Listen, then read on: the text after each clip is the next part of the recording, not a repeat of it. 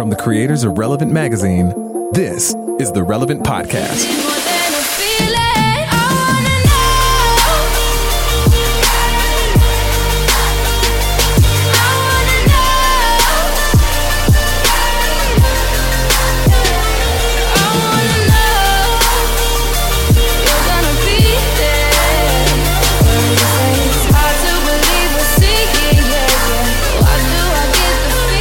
It's Friday, June 29th, 2018, and it's the Relevant Podcast. June 29th. We're blowing through the summer, aren't we, Cameron? Yeah, this weekend's the halfway point of the year. I'm your host, Cameron Strang. Here with me in our Orlando studios, Eddie Big Cat Kaufholz. Yes, so nice to see you. Joining us yet again, filling in for Annie F. Downs, Mr. Andre Henry. Yo. Here in the studio. I love it when we have a full room like this. So many people, when I was on vacation, I think thought that Andre and I were the same person because we never appeared in the same room together. That's right. Yeah. I started that rumor, actually. Right. And I was honored to be mistaken for you. I've been telling people that I am Eddie's very good impression of a Jamaican American man. Yes, and I accept that. I know that doesn't make Eddie look good, but it's just been fun to tell people. Yeah, he's your doppelganger. Of course he looks good. We look exactly alike. Samesies. Over there on the ones and twos, our illustrious producer, my brother, Chandler Strang. Hello. And on the Skype line from Loverland, Virginia, Jesse Carey. Hello, hello. We're deep into summer, aren't we, Eddie? Yeah, we're deep into it. And Jesse, I got to say, over the last couple of weeks, your very famous Hello, Hello is starting to take a little bit of a shift. Really? Because for years 0 through, what are we at?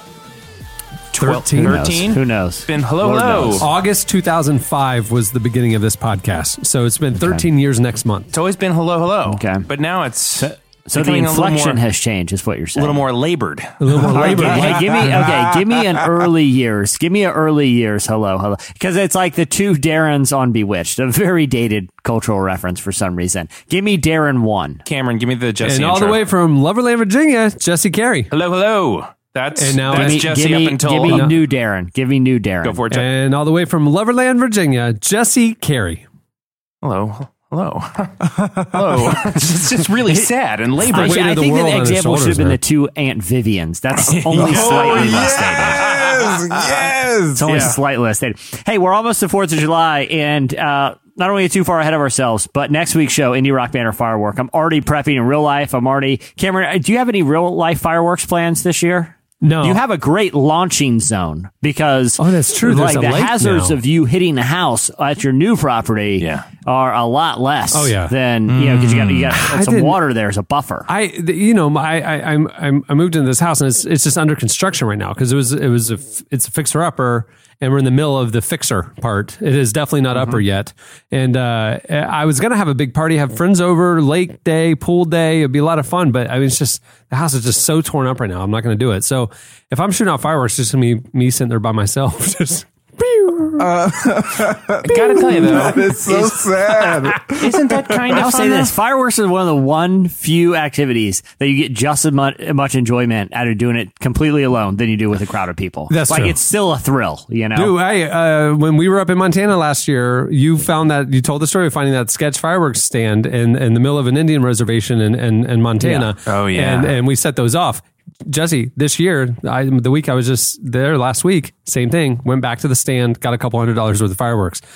They were very unsafe fireworks. You know, like getting like you get the name brand ones like the Black Cats and the tent ones. There's labels on them. These are almost like they have some of those. But then there's like homemade fireworks that he's selling. And they're literally made, and the only reason I know this is because I talked to the guy who made them. He makes them for people to blow up old appliances with. Yeah. Like, this one's the washing machine exploder. And it's like, why do you call that? Because you drop it in a washing machine in a field, light it. And it's like, you're really blowing up appliances. These are like bombs. That's the sort of July 4th These are I want to have, IEDs though. you're making. And he's unable to understand metaphor. It really is a washing very machine. literal. Yeah.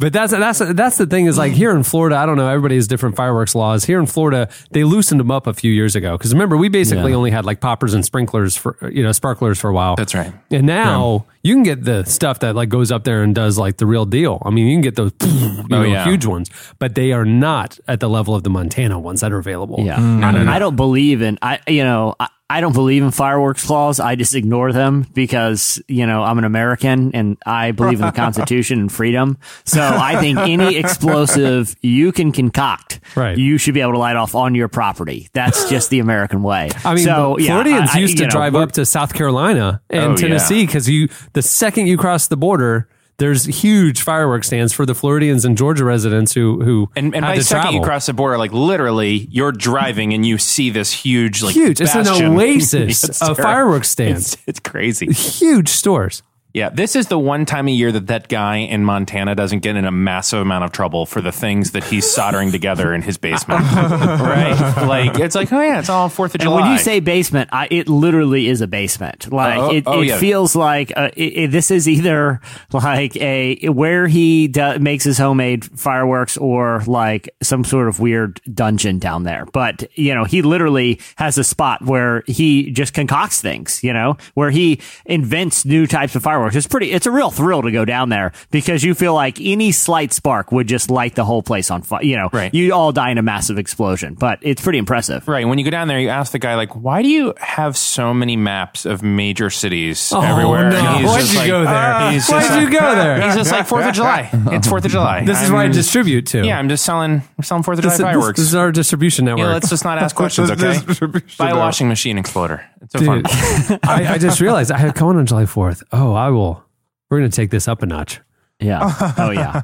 And by up a notch, literally, I'm going to I'm going to get a drone and I'm going to fly fireworks up and shoot them from the drone. It's going to be awesome. And also, aren't you on a body of water? Well, now you have the ability to make a firework barge. Right out into the middle of the water, let it go.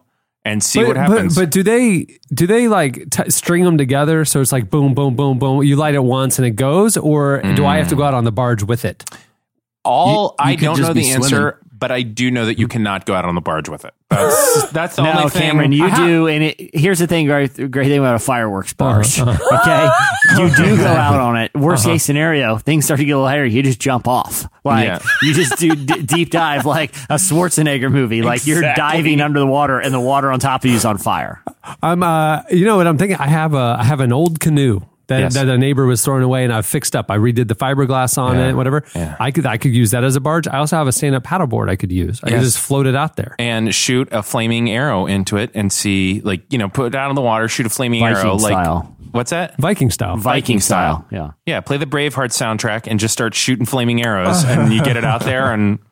Next thing you know, that is perfect. You got a whole Here's party. the thing: you get a paddleboard, and you just duct tape as many fireworks to the surface of it as possible in no discernible pattern. It's just a giant pile of gunpowder. Don't even take it out of the shrink wrap of the big package. Just lay packages on top of each other in a Jenga style. You don't even open them. It's just a giant floating pile of fireworks. You slowly push the paddleboard out, and then you and Cohen just start flinging those flaming arrows out there. And you got to say to Cohen, before we start this, hey, before I light this, I need you to know how much I care for you, and you're just a really good boy. Yeah, let's do this. Because you want to say a couple of meaningful father-son things, or final, final things, whatever it ends up being. Right, it's going to be important that you just take a beat before you light it on fire. Well, I did when I was in Montana last week. I did shoot a bow and arrow. When we were out fishing. Oh wow! A couple of the guys started doing bow fishing. I've never seen this before. Wow. There's these big carp that they were they could see them through the water. Yeah, and they would take a bow and arrow and go for it. Did they catch many? They caught none, but I learned a lot about bow hunting, and a lot of them there's a long string tied to the bow, so you shoot it into the water. If you miss, you just pull it back up, do it again. Mm-hmm. I could do that with the fireworks. Just light on fire, shoot. If I have a misfire or something like that, just pull it back, do it again. The real risk is overshooting. that you don't know the strength of your own bow and you shoot that flaming arrow clear across the lake into somebody's You house. just hear it. Like someone's sitting on their couch watching TV. All of a sudden, the window breaks and a flaming arrow shoots and then you see Cameron across the lake. Him and Cohen slowly but very swiftly walking backwards back into their house. Yeah, you just hear a single go Cohen. a single low meow come from the house, and you're like, oh god. They see Cameron chucking a bow and arrow into the reeds and walking back into his house. If I've learned anything from playing with fire as a child, things like that do happen, and you do run. No, so that's I'll right. just have to teach Cohen the escape maneuver. Cameron, there's one other thing I want to talk to you. I know we got a lot coming up today. We got Hillsong Young and Free. Hillsong Young and Free's coming up. Album we got to talk Listener to of the them. week. Listener of the week slices. But one thing I want to talk about is you recently invested in some relevant swag for the staff there. I did. And I really want one of these items. Real quick, before I talk about why I want one, can you describe what these are? Well, Florida, every day in the summer, people think the Sunshine State. That is not reality. It's the Sunshine State until 4 p.m. Right. And then it's black skies, torrential downpours for anywhere from 30 minutes to 2 hours. And then it clears up, and it breaks the humidity, and it cools everything down because of the water on the hot pavement. And then you have relatively nice evenings during the summer. But up until 4 o'clock, humid, awful, torrential downpour. Well, lately, the 4 o'clock thing has been turned into 5 o'clock, and it's been torrential downpours when relevant staff is going home for the day. Right. And we were downtown, so we have people parking at parking garages all over downtown. So there's 3, 4, 5 block walks in torrential downpours. I'm not okay with this. So I invested for the entire staff in buying everybody umbrellas. And so we got these big black golf umbrellas, really nice, with a relevant on them. And right before we record this podcast, I just gave them all out. And we have umbrellas for everybody. Yes. I got one, Jesse. It's absolutely beautiful umbrella. It's like a perfect gentleman's umbrella. Well, I wanted to get what I was thinking. It's a gentleman's umbrella. I wanted to get the one that's cane height, and I wanted to get one with the curved wood handle, the hook, because we have in the hallway going to the restrooms, we have coat hooks. And you don't need coats in Florida. So I thought I need to get curved handle umbrellas so we can hang extra umbrellas there for everybody in case they forgot the umbrella that day, right? Yeah. So they turned out to be very classy. They're black with the white relevant with a wood handle. They're beautiful. Yeah, they're well, here's what I want. I need to gentleman up my life a little. I feel like I need a little bit more Mary Poppins whimsy in my life. Here's what I'm picturing. You are Mr. Banks. I will never be without the umbrella. And I'm kind of doing a little chimney sweep stroll a lot of the time with using the umbrella for cane-like purposes because it's pretty sunny around here. I'd be rarely opening the umbrella except for when I paint a swirly pattern and try to hypnotize someone with it. You know what I'm talking about, that move. Yeah. The Charlie Chaplin. Yeah. Yeah, I will be doing a lot of gesturing with it, like at the grocery store, or on the menu. I'll point to things on the menu with my umbrella, and I'll say, "You, sir," and I'll poke someone with the umbrella. I need your service here. It's made for wild gesturing. I'll also open doors with the hook end. Always open. I only use it. It's as if I don't have hands anymore. I will use the umbrella for all my grabbing and gesturing. Well, and parenting, because if the child runs around, you can just hook their head. You just hook them, and you can whack them with it. Yeah, and I won't need a TV remote anymore either because I'm just I'm going to go to Best Buy and look at TVs and I'm adjusting the volume with my giant umbrella poking things. Yeah, so the umbrellas, they are for staff and visitors only. But and me. I fall somewhere in the spectrum, right? Yeah, you're on the umbrella spectrum. I get the swag, which I like. Do you have the relevant corksicle? I love it. It's a great. It is my daily drinker. Drinking device. Yes. Beverage holder. Trying to step up our swag game. I'm also a fairly branded person though at this point because I'm of course I'm gonna everything I wear or not wear, but everything I use, all my little accessories, all relevant, and I'll take it. Okay. I like it. No, it's a good thing. Well, here's the other great thing is if you're entering into a big party, the umbrella with the hook thing is you can playfully trip someone violently and just take their foot out and everyone gets a good laugh. It's the umbrella guy's here. You just tripped that guy. And you're just gesturing by waving your umbrella at people. Hello. Umbrella man's here. It's okay because he did it with an umbrella. Do you dress normal, the normal? Are you changing your entire persona? to become umbrella guy? It's a slow evolution. It's not overnight. The umbrella is really the gateway drug into this lifestyle. Well, because it's not just a look, it's a lifestyle. The next thing clearly is a fedora. I mean, you have to have a fedora. I thought bowler hat. Oh, bowler hat. You don't think of the chimney sweep, Bert. Think of Mr. Banks, who goes to the bank. Right, he's going. Yeah, he works at the bank. He's like, it was a very on the nose naming that they did for the. I never actually realized that. Yeah, you're very close from being like a whimsical, very respected Monopoly guy to Mr. Peanut. That's a line you have to walk. If you go to Mr. Peanut territory, no one wants to hang out with that guy. You're a joke. There. You are a joke. Wait, so you're saying you can't go Mr. Peanut? Pocket watch. You're going to need a pocket watch in your vest. People want to hang out with a Monopoly guy, but if you go Mr. Peanut, you're a joke. You're a joke. No one takes you serious. No one takes Mr. Peanut seriously. He's a ridiculous peanut with a mom. No one wants to be. No one. If there's a real life Mr. Peanut, everyone's like, I mean, I guess that's cool as a novelty, but he's Mr. Peanut. Monopoly guy's like, this guy's got swag and class. He's a whole different type of human. I need to be around him. All right. Well, like we said, coming up later, Hillsong Young and Free join us. They have a new album out today. Oh, very exciting to have them on in such a timely manner. We also have Slices and our listener of the week. I do love that. The show like stays so consistent over the years, but this has become a thing that's like, you just never know. Well, no.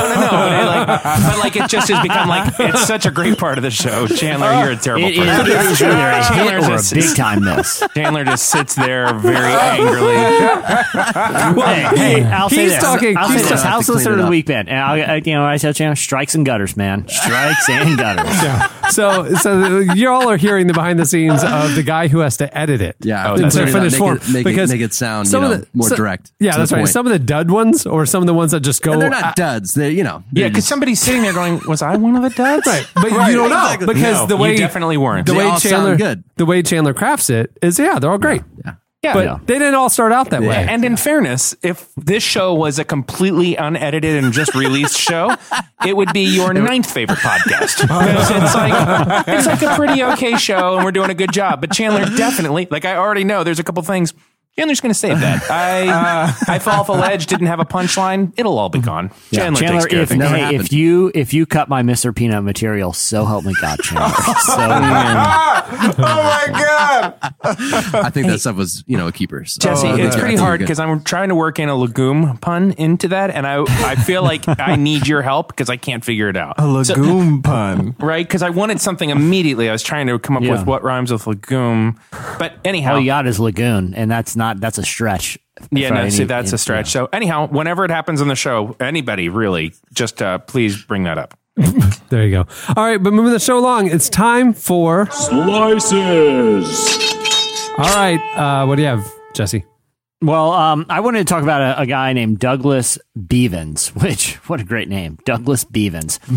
Classic. He is a performance artist that he wanted to figure out a way to make some commentary about kind of all these expensive health food things that are kind of making their way around high-end outdoor markets. So he went to one of these markets in Vancouver and he promoted himself as the CEO of a brand new venture called Hot Dog Water. And what he did is he boiled 100 organic beef hot dogs and he got these really fancy looking water bottles that are, I'll describe them. They're like the Life Water bottles. They're clear cylinders with a sleek gray top, and they say hot dog water unfiltered on them. No. But over the O's and hot and dog, there's a little squiggly line that means nothing, but it makes it look even more fancy. But in the water, it's a jar of water with a hot dog floating in it, but it's a very fancy jar. And he started just making outrageous claims about the health benefits of it. He said, "No." So here's what he said. He said, because hot dog water and perspiration resemble each other, so when you drink hot dog water, it bypasses the lymphatic system, whereas other waters go through your filtering system. No. So really, hot dog water has 3 times as much uptake as coconut water. So he just made up all these absurd facts. He told people that they rub it on their crow's feet or their wrinkles on their face, they will soon go away. So he made he also said it's keto compatible. So basically it's a takedown of trendy health stuff and diet trends.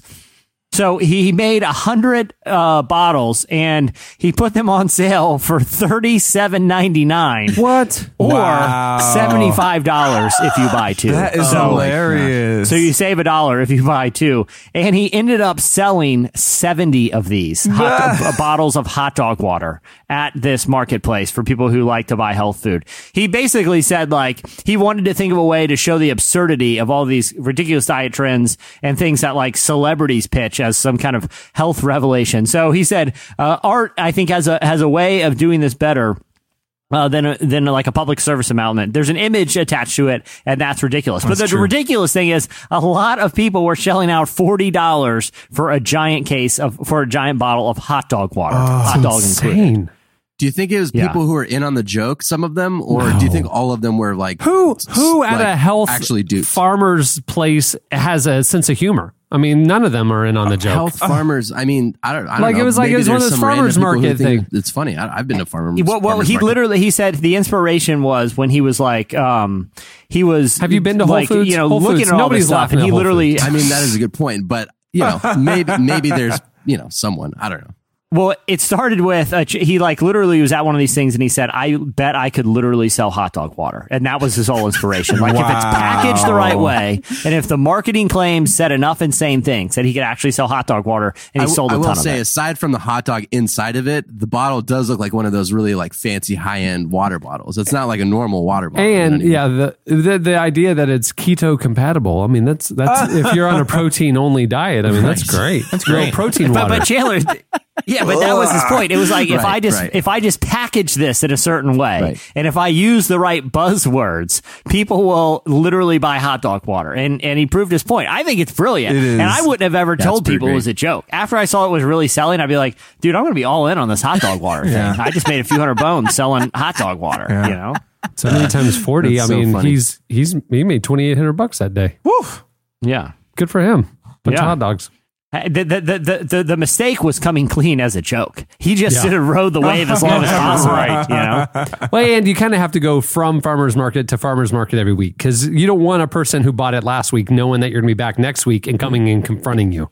Well, and if there's one thing that here's how I understand the pattern: it's farmers market, website, Shark Tank, Costco. Like that's the pattern. If they buy in on Shark Tank, then you're in Costco. But that's the kind of junk they sell on Shark Tank now. There's nothing cool anymore. It's some weird little, crab dip that they ended up selling at a farmer's market, and they want to get a place in a big box store. This guy could have done Shark Tank. I don't watch Shark Tank at all because I have to deal with business decisions all day, all week. I don't want to go home Friday night and watch it out more. It stresses me out. But I caught a couple recently, and maybe it's the current era. Yeah. And the show was significantly different than what I remembered it early on. Like before, it was businesses that these people would actually invest in and grow. Now it's like I have an invention idea, or it's turned into a lot of that, like a product to get into Costco, and it's like not the same. It's not a business. That's literally a product that another business would carry. I would listen to the Pitch podcast if you want like an actual like entrepreneurial business experience. They're doing it because Shark Tank has turned very commercially. Which probably, they understand. They're following the ratings. I made that way too deep and serious. Continue on, Cameron. Have you ever seen The Prophet? Speaking of good business shows. Favorite one. Yeah, That's me too. My favorite. I DVR it. Yeah. Love that guy. Do you really? It's a fantastic show, The Prophet. It's on. Yeah. It's almost like a more legitimate version of what Shark Tank was. It's what's his name? Marcus Lemonis. Marcus, yeah. He uses his own money. He'll go and he'll find. He made Camping World huge, right? Wasn't that the one? Yeah, he was like the CEO he bought, or something. Good Sam Camping and all that, but he owns Camping World and Camping World Stadium and all that. That's all him. Yeah, and a lot of other businesses too. And so hundreds. he'll use his own money. He'll go in and find a business that needs investment and turnaround, and he'll implement processes, resources, and turn it around. And then it's just fascinating to see the network of related businesses that he has, because now that he has like retail outlets, he's now investing in a lot of fashion companies to create products to sell in his retail outlets, right? And other it's just fascinating. And he bought like a branding business, so now they do all of the branding and pop-up displays and everything. It's just very cool. Yeah, stop giving if it's products and services I need, stop giving it, just paying other companies. Yeah, I'll just I love hire my that, own yeah. companies. But it's fascinating how, like, why is this business, which is doing a good product or service or whatever, why is it struggling? It's fascinating to watch how they kind of Watch him get to turn the- it around, and he's right almost every time. Yeah. If it doesn't work out, it's because the people running the business he's trying to help. You know what I mean? Like not being able to. But the good thing is, like, okay, so I've seen them all. So I was watching a kind of behind the scenes director's cut one Yes. of a previous one. And it was him and his exec producer talking about an episode, like almost doing director's commentary. And so so I didn't know this watching the show. When he shows up and he's like walking into the business for the first time and he introduces himself and he's meeting the people and he's asking questions about what they do, he knows nothing about the business. Right.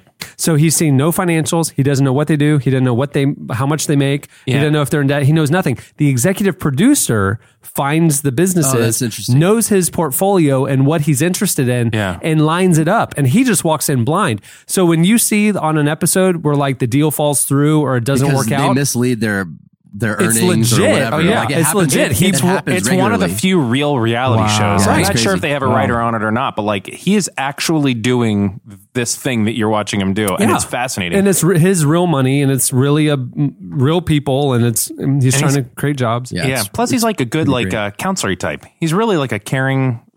It seems like a really caring, It's a nice person. fascinating show. It's on CNBC if you want to watch it. It's The Prophet. It's kind of like a kind of a more substantive and even almost like The guy redemptive like sees version potential of in people and like invests in their potential. It's awesome. If you're an entrepreneurial minded person, you have dreams, watch The Prophet. It'll help you think through stuff. That sounds great. Yeah.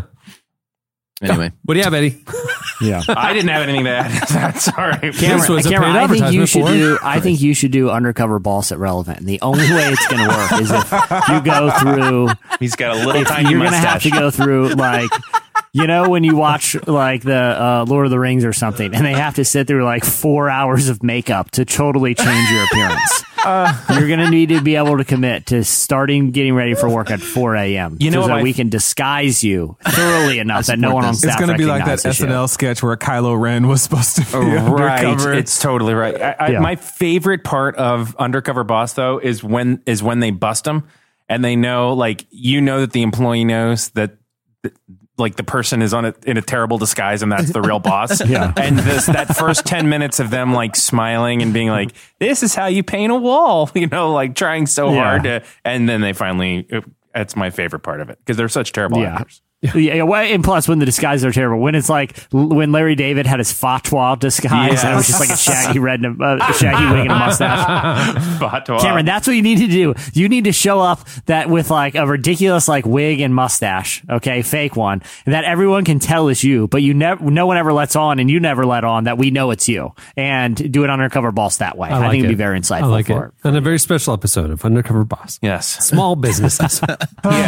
Undercover Boss. Small business edition. Right. Cameron, we can totally tell that's you. That is a mustache and an afro. And also- and you're like, no, I've never met this And man also, before. where did Cameron go today? Like, where is he? Never said he was going to be out of the office. And it's just, And then the new employee, it's just Bill, shows up. It's just you. Yeah. And you sitting at your own And you desk. keep forgetting what your name is.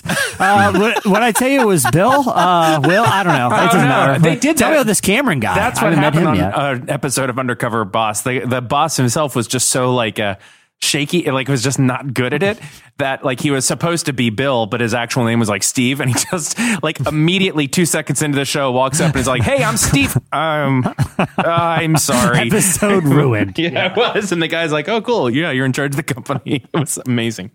I would like to bring this to your attention. Do you all pay attention to movie reviews? Like if you're going to watch something just randomly on Netflix and you're like, "Oh, that looks interesting," will you check Rotten Tomatoes? Nah. No. So you asked, do you read movie reviews? I don't, but I do check Rotten Tomatoes. Okay. I look at consensus. Okay, me too. Yeah. Do you read the review? You said- No, I don't. And you Because don't do because I don't trust either one. I don't trust the critics rating or the users. Why is that?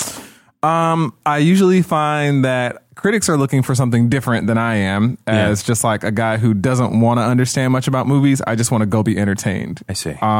Like I understand a lot about music, so like when I'm listening to music, I'm listening to it analytically, Right. And I write, and so when I'm reading, I'm looking at it critically as well because I'm an editor. Right. So the movies are the one place where I'm like, I don't want to know things. That's really smart. All I want to know is do I like this or not? Right.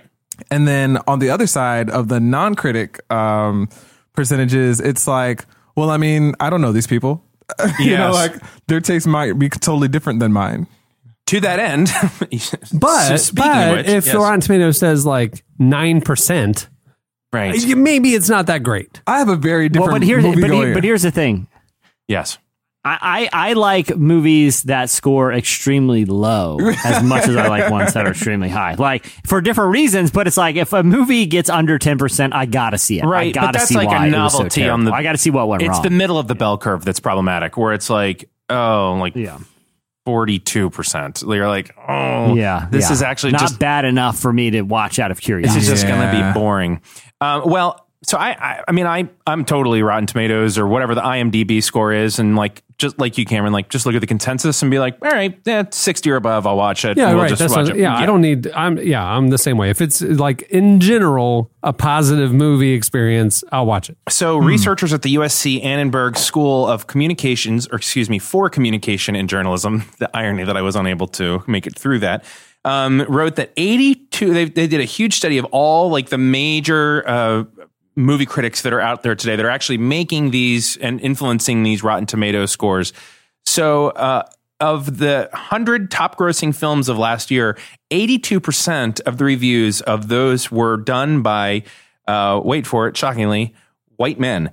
And yes, and so people who are in underrepresented racial and ethnic backgrounds penned a mere 18% of the reviews of those movies. It finds that the people that are watching the movies represent about 39%. Like people that are underrepresented represent a much higher percentage than those who are actually reviewing it.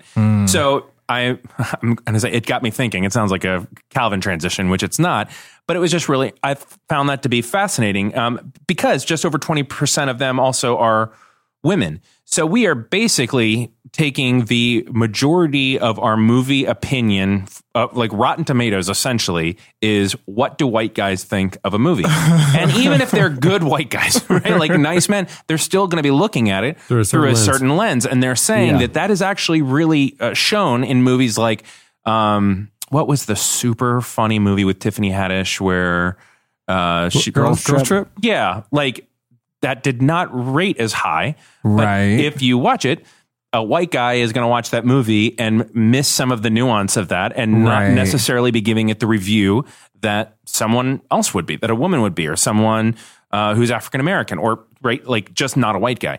And it was the same. The same was true of Wonder Woman. You know, such a great movie, but that white guys weren't necessarily as responsive to it. And so there is this, this movement afoot.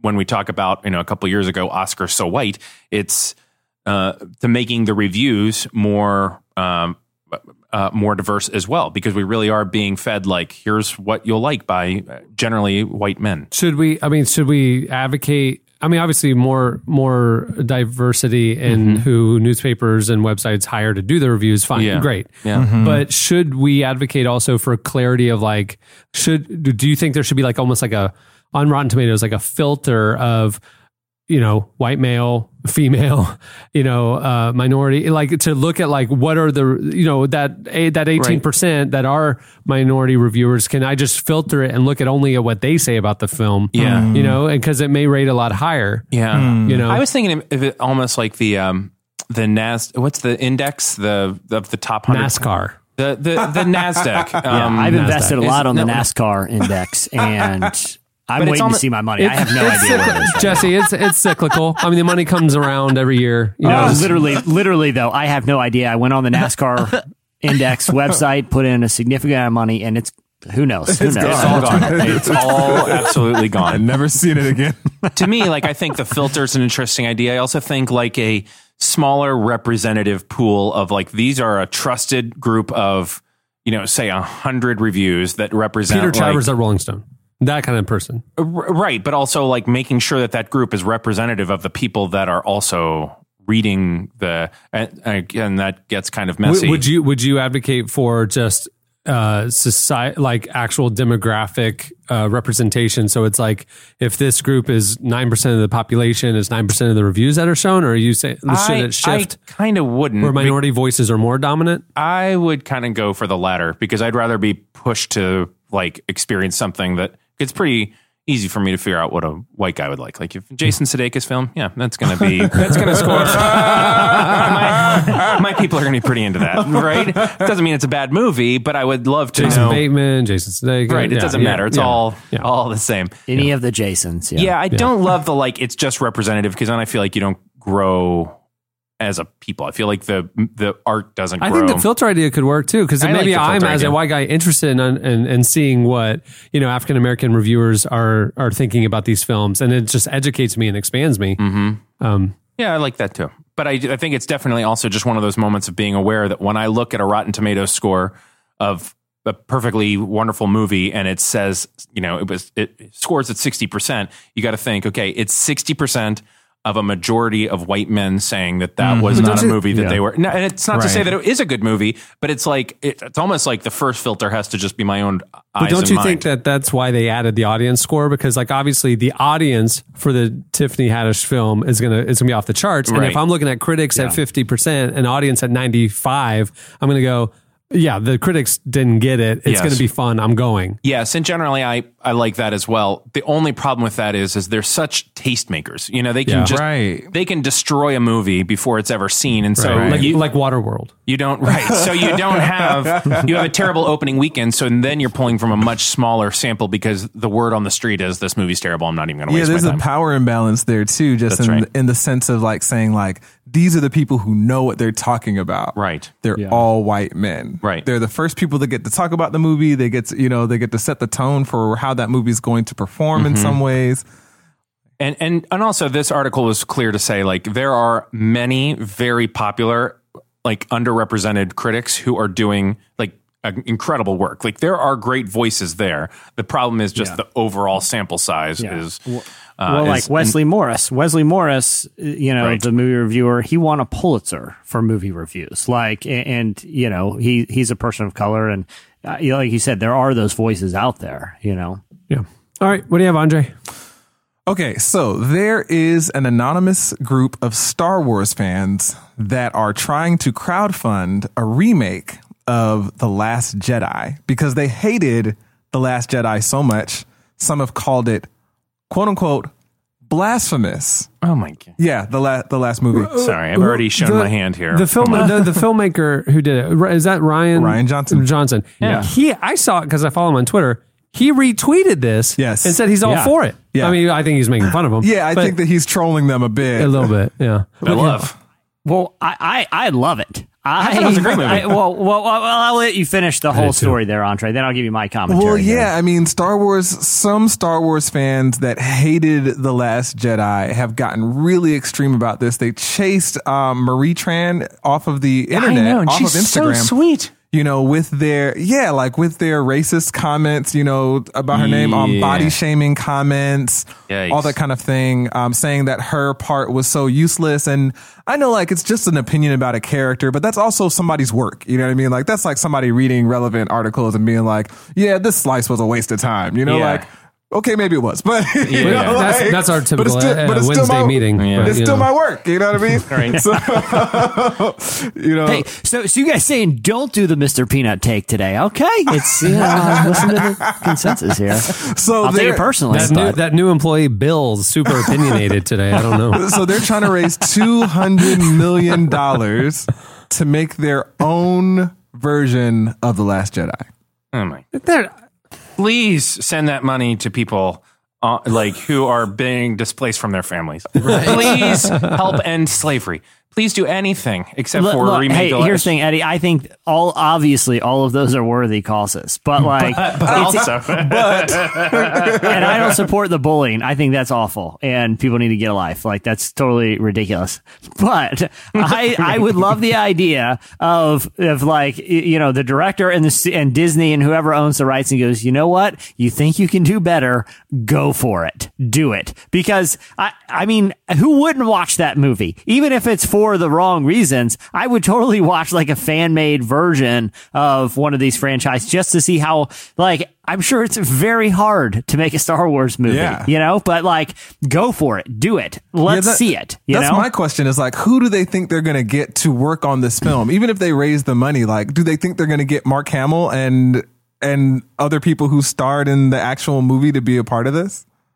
No, this is going to be like The Room or something. Or it's going to be like a weird That's why recut. they should do it. Yeah, it's going to be. Yeah, that is actually a great point. Right. Like, I want to see amateur people who have nothing but passion, right? They have no discernible filmmaking skill or experience, no connections, and very little money. All they have is unbridled, misguided passion. Go for it. That's a recipe for awesomeness. You know, just do it. I want to see it. I just thought it was, I thought it was great. And I liked the movie. I realized people were not pleased with the way it ended, but like, was it generally panned? I think I thought it was popular. We have a couple Star Wars nerds in the office, and they didn't like it as much. And then the people like me who are just, I have to go because Cohen likes them, and I enjoyed it. And the fact that like more people like me enjoyed it, the hardcore nerds. Why didn't they like it? It pivoted the narrative. The Star Wars fans that want to do this are because it's taking the franchise in the wrong direction. They feel like everything that comes after it will have to address the things that happened in this movie, and they don't want that direction. I think is the core. Yeah. But why were they bullying that actress? Was it a personal attack thing or like her character in that storyline? Because I heard critics saying that the storyline was superfluous and unnecessary and kind of dragged the story down. But then why would they go after her as a person? And this gives me an opportunity to say her name right. It's Kelly Marie Tran. It was a bit of both. I mean, there were people who criticized her character and the character's role in the story, and I get that. I mean, it was a little bit random to have like that love story between her character and Finn. It didn't necessarily add a whole lot to the overall plot. Does anyone think she wrote that? She was just That's like, the thing. she's like a normal person That's who, the thing. oh my gosh, landed Star Wars and is freaking out. Why are they coming at her about it? And then it also became like, you know, personal too, with people making comments about her body, people making jokes about her name, like Ching Chong and stuff like that, like typical racist stuff. You know, stuff you would figure would happen in a Star Wars chat room. But don't you remember like when movies would like, I remember like when Godfather 3 came out, right? Those hateful nerds all get. But just like everybody hated that movie. Like a bunch of hateful racist nerds hang I mean, out. Godfather 3 is awful. Right. But we're not attacking, like, it's not actors. It's not a personal thing. It's just like a movie. So decimate the movie, but we're talking about racism here. It doesn't know logic. So hate doesn't know logic. That's right. Yeah. All right. Well, that'll do it for Slices. Stay tuned. Up next, Hillsong Young and Free joins us. Back with a passion, and I left all of the pain in the past tense. And they tell me when it rains that it pours down, and that every hurricane is a savage. I didn't miss the last day once I passed it. Now they're giving AKs to the masses. It's the land of the brave and the fascists. I just need someone to pray for me, Pastor. Shepherds say you love me, then you'll feed my sheep. Ain't no running from it, I'ma slay the beast. I'ma say my peace to my enemies. If they coming for me, tell them say la vie. You're listening to No Big Deal. One word. Great new Christian rapper. At the beginning of the podcast, you heard R.L. Grime with I Want to Know, featuring Daya. Well, this week's show is brought to you by Squarespace. Whether you need a landing page, a beautiful gallery, a professional blog, or an online store, it's all included with your Squarespace website. Creating your site with Squarespace is a simple, intuitive process. You can add and arrange your content and features with a click of a mouse. If you sign up for a year, you'll receive a custom domain for free.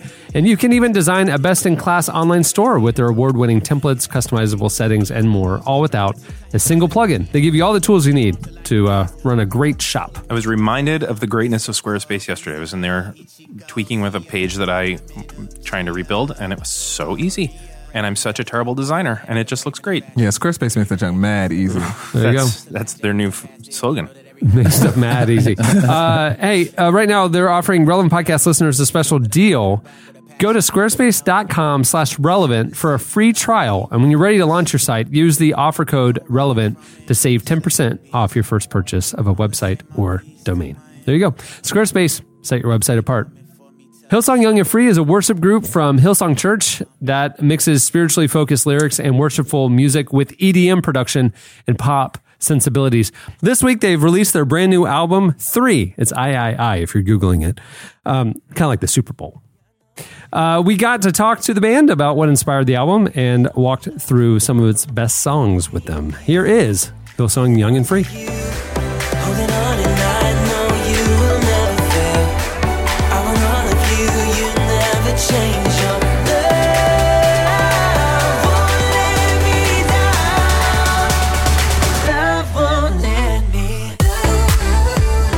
Worship as a genre is a pretty crowded market. So when you guys are starting a new project, starting a new record, how are you trying to distinguish yourselves from all of the other stuff that's out there? Yeah, I mean, it's a great question. I think for us, we've battled that a lot. I think, when we were starting Young and Free and even Youth Revival on the last album we did, it was always a conversation like, how are we going to be different? What are we going to bring? And I think one thing that I feel like has become true to us is you just got to be yourself, and the guys that are on the team and the people that make up Young and Free, I think naturally bring something different because, we're all different, and that's the same for any worship art. I think whatever people bring, I think is unique to them. And obviously, the Christian genre is pretty boxed in terms of music wise. I think for us, we just really intentional with making sure that, the songs that we bring are honest to us, and, the guys in the team are obviously listening to the craziest broad range of music. So, we've got people that love hip hop right through to rock. And so I think, when we all come together, I think we create something, unique. And I feel like we've had moments where we strive to be something because we feel like that's what we need to be. We need to be the pop, the up band. That's what we bring, which I do think is important. I do think it is our mandate, but I do feel like instead of trying to force those things, I think you just got to bring what's real. And I think that's how we've kind of overcome that, or tried to, I think, just stay, I guess, relevant and stay true to us.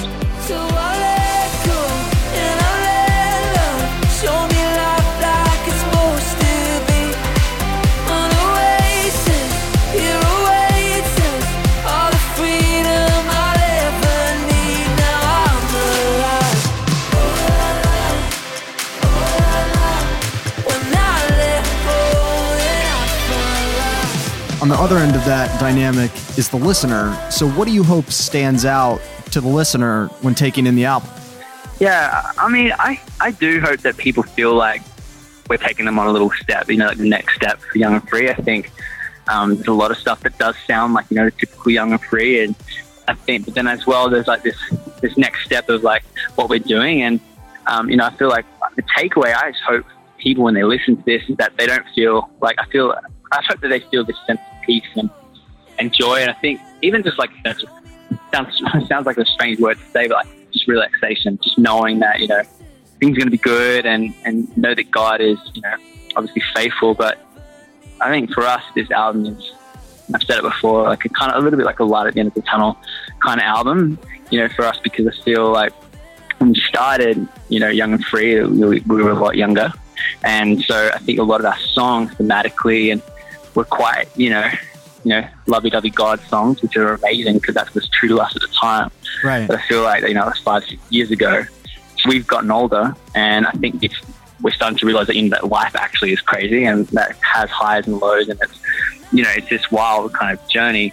You don't understand that when you're young so much, and I think as we've grown older, we've understood actually, what, God's faithful through it all. And seeing I think the coolest thing about this album is, we can look around. I can look around at the songs and go, okay, cool. I know who wrote that because I know what they were going through last year, and I know that this is a prayer answered, or I know that this is now a prayer for a season that they're going through, and maybe on the next record there'll be a prayer answered. Do you know what I mean? So I think for us, I just pray that for people, this will be an album filled with hope for them.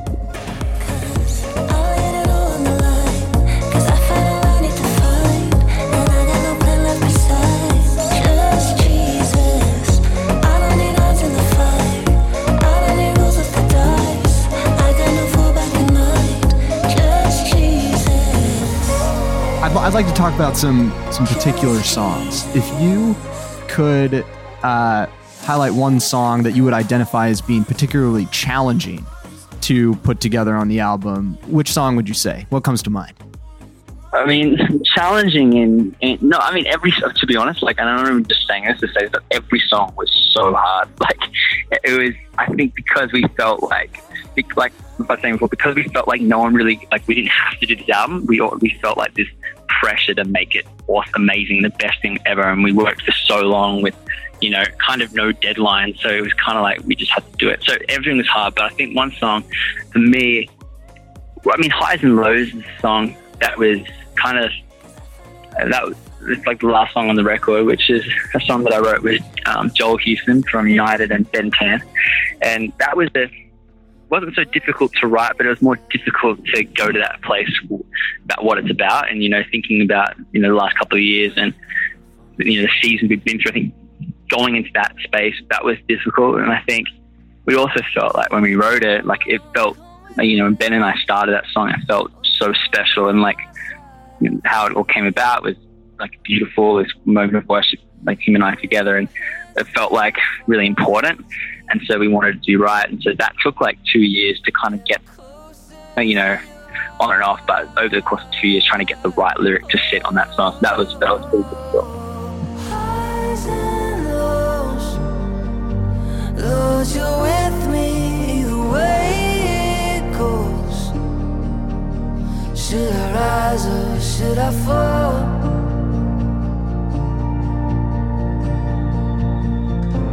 Even so, Lord, your mercy is an even flow. Should I rise or should I fall? The last thing I wanted to ask about is, you know, such a huge part of the Hillsong experience and especially part of Young and Free is everyone thinks of the live show. And I'm curious, in relation to this record, what song are you especially excited to perform perform for the people? We've been doing a bunch of them today at Forward, and we're doing some more tonight. So we've got we're doing like a new song thing. I think, oh man, that's like so far, like everything's done. We've done pretty much almost nearly the entire album, actually, to be honest, live. We did some stuff at church back last week. Everything feels pretty awesome. I think it just feels good to sing new songs, you know? Yeah, I don't know if I have a particular song. I think everything, it's different, you know, because I feel like when we've been doing the same song for like the last 3 years, it's like anything new is just amazing. And I feel like it's a lot of the songs are forcing us to be different on stage because a lot of it's no longer that 4 on the floor 130 thing anymore. So yeah, we've got to think about how to move.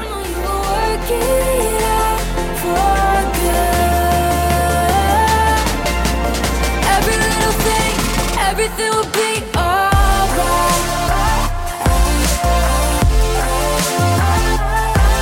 That was Hillsong Young and Free.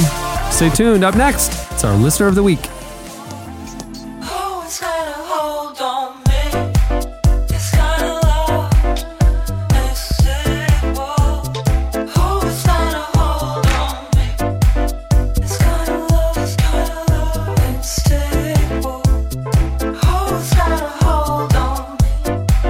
It's got a love and stable.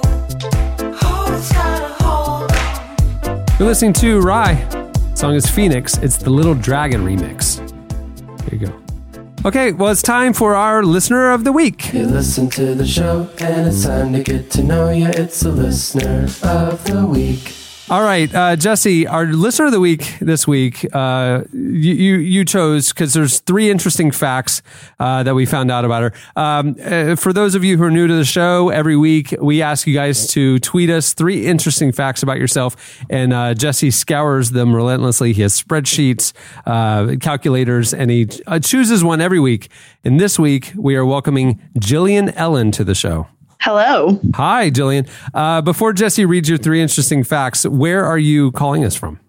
I'm calling you at work in St. Louis, Missouri. St. Louis, Missouri. What do you do for a profession? I am an ICU nurse. Jillian. Oh wow. My name is Eddie. It's nice to meet Hi, you, Jillian. Eddie. Hey, that's crazy that you're an ICU nurse. Is that? Can I ask? No, Jesse, you can't. I'm in the middle of talking to don't you hear me? Like you said it's crazy you're an ICU nurse, period. pause. I'm just trying to fill in the gaps because you're making it I weird for would Julia. like to defer my time to Jesse, who I'm sure has a really interesting question for our friend. Go ahead, Jesse. Go for it. No, well, I was going to say, Jillian, if you're a lot of people when they do these, they step out of work for a few minutes. Right. I think, and I really want to speak to you today, but I feel like if you're an ICU nurse and you're at work, this might not be the best use of time. Are you at work right now? And is there any patients while waiting for you? Yeah, I have one patient right now. I'm about to get another patient from the OR. I love that this is being the relevant listener of the week is a life or death decision. This person is in the middle of a massive peanut allergy. You're about to have to jam a tube down his throat. But you're like, hold on. I'm the listener of the week. I need to go further on with the podcast for a minute. Okay, so Jillian's 3 facts. Number 1, born during an earthquake. Oh, wow. Interesting. Did it affect? Yes. Do you have memories of this? No, but I called my mom yesterday to get all the facts for you guys. Okay, so what happened? Okay. So I was born in St. Louis, and there's like a minor fault line here, I guess. And while she was getting her C-section of me, so she wasn't in labor, but she said she remembers seeing like they had like hanging lights that were in the operating room, I guess, and they were like all of a sudden they just started to like sway, and people were like, "What's going on? What's going on?" And they're like, "I don't know. We'll go see." But like it wasn't a major earthquake, but it was an earthquake. Question. While I was being born. After you were born, did 3 wise men show up? Great question. I was going to say, it just sounds like the birth of an important person. That's what I'm saying. Exactly. Yeah, exactly. I usually tell people I came into the world with a boom, and that's a little fun fact I use all the time. Yeah. See, that should have been the fact that you wrote down. You should have said that, and then we would have been like, "What was that?" Came You into just the said world with earthquake. a literal boom. I should have. I should have left you in some mystery. I'm sorry. The earth split open the moment you entered. The curtain was torn. There you are. All right, fact number 2. Because her first fact was shaky at best. Again, that's shaky at best. Jillian born during an earthquake. Fact number 2. Jillian almost got kicked out of a piano bar for chanting USA very loudly. No, you don't ever apologize for that. What happened? Don't say sorry, whatever you did. So I was downtown Chicago for my friend's bachelorette party. Oh, yeah.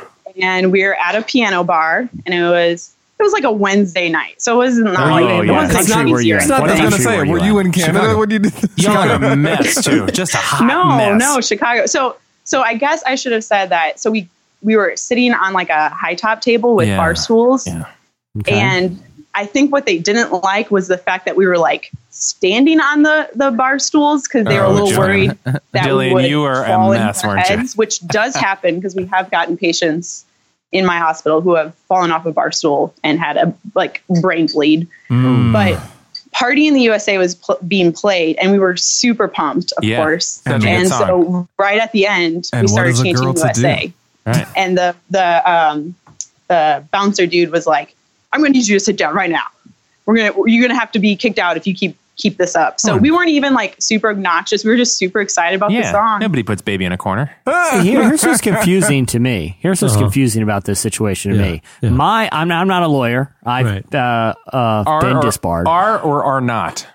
Are not technically a lawyer in the American legal system, I will say. But my understanding of the law is that if you're shouting USA, you can do anything that it's not illegal. Like if I'm going 100 miles down the highway, and my windows are down, and I'm chanting USA. Yeah.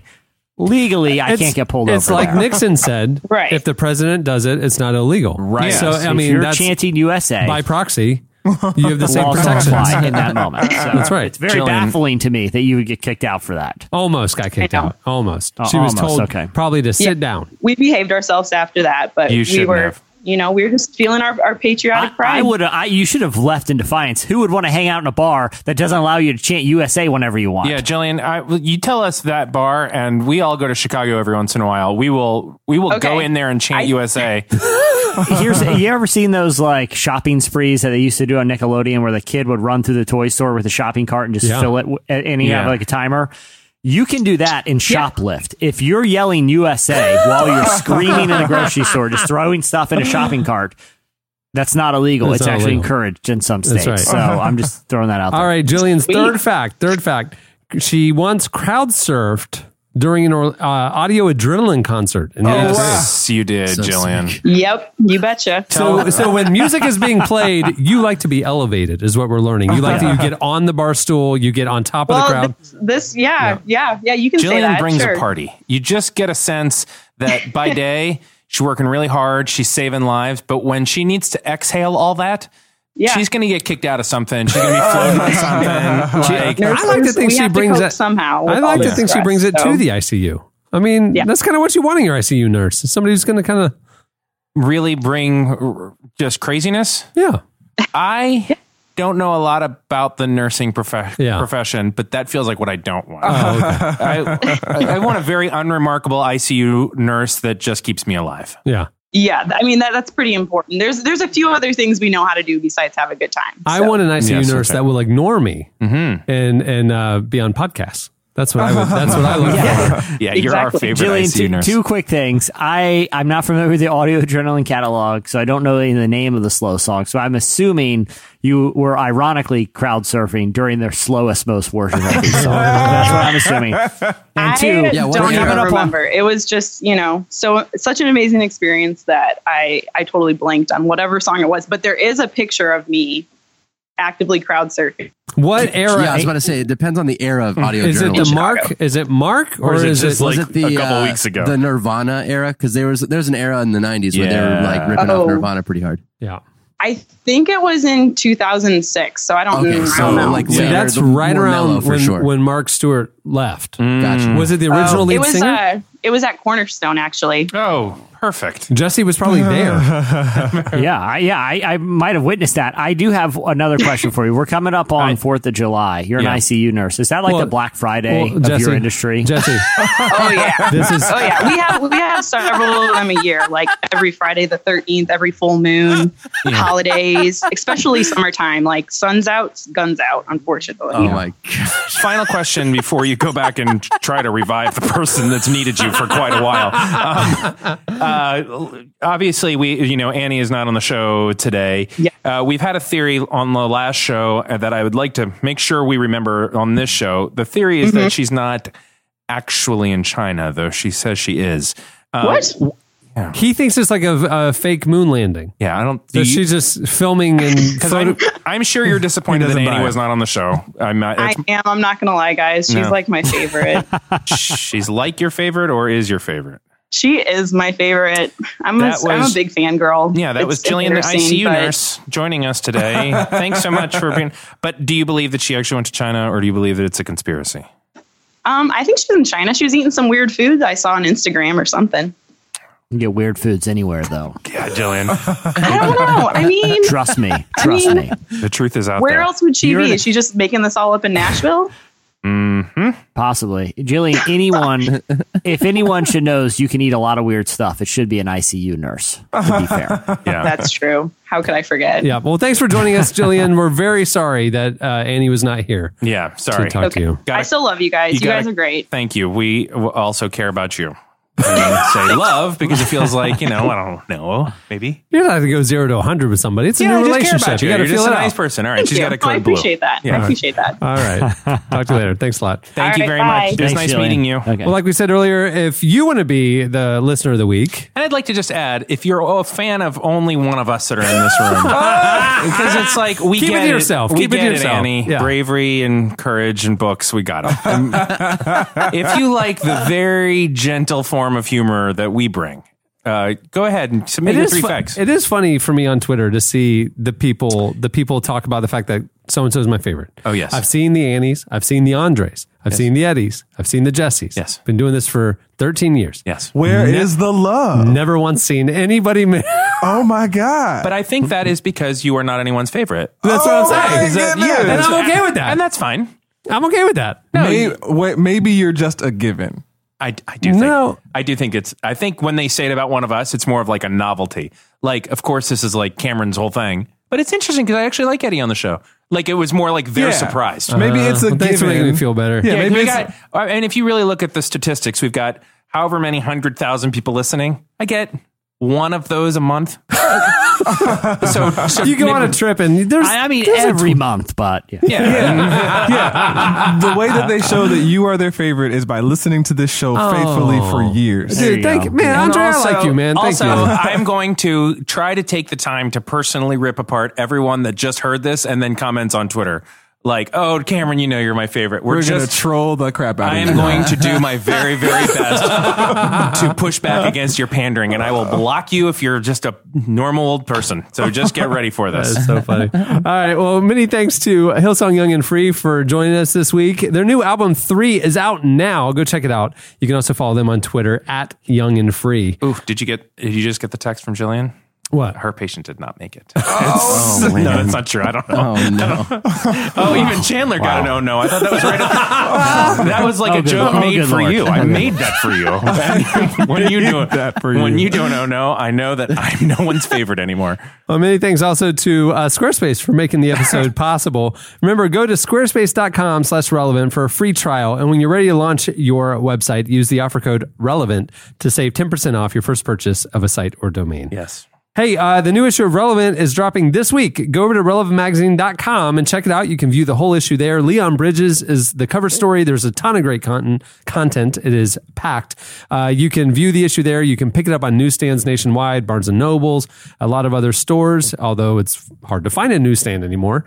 Yeah. You know, so one of my friends was in Portland and he was at Powell's. Fantastic. One of the best bookstores in America. Yeah. Sent a picture of Relevant right there on the front row. Like, thank God for Powell's, man. I should look. I never look in newsstands, but I should look. It'd be neat to see if this. it's a bigger one. It's not your airports and your grocery stores. We're not there. No. But if it's like a Barnes and Nobles or a Powell's, or they have more of like a taste section, like it's a not just range. like the generic. Like they're going to sell fine food, and they stick us in the religion and spirituality section, and there's like 8 of us, and it's a lot of new age weirdos, CT and us. So it's interesting company. Interesting. Yeah. So, but they put us in the front CT, because we have, us, Modern Witch, Yeah. Bewitching, Crystallology Today, Witch Monthly. Crystallology. yeah. A lot of witch stuff, a lot of witch zines. huge amount of witch and Wiccan publications out there. and then Relevant right in the front of the stack. Yeah. One's just a big catalog of spells. But it's just like one old dusty book that you just don't even want to open. It's like a Hogwarts spell book. I don't know why that's out there. That's right. and then us, and we're honored to be there. Oh man, and thanks to Jillian for joining us as well. It's fun. All right, well on that note, we'll wrap it up. For us, I don't know if it was fun for Jillian. It was not fun, or her patients. It was not fun for them. No. Yeah. On that note, we'll wrap it. I'm Cameron Strang. I'm Eddie Koffoltz. I'm Andre Henry. I'm Chandler String. I'm Jesse Carey. We'll see you next Wednesday, July 4th.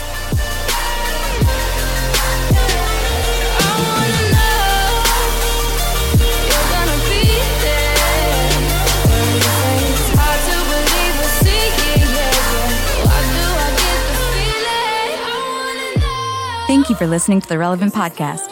If you like what you heard, be sure to leave us a review on iTunes.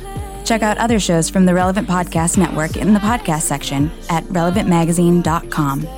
And while you're there, browse exclusive podcast merchandise at our online store. Make sure to subscribe to Relevant Magazine. Info is available at relevantmagazine.com/subscribe.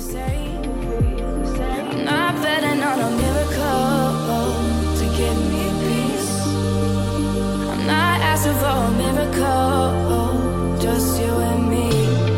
Yeah, I wanna know if you're gonna be there. 'Cause it's hard to believe or see. Why do I get the feeling? I've invested a lot on the NASCAR index, and I'm waiting to see my money. I have no idea where it is right now. Relevant Podcast Network.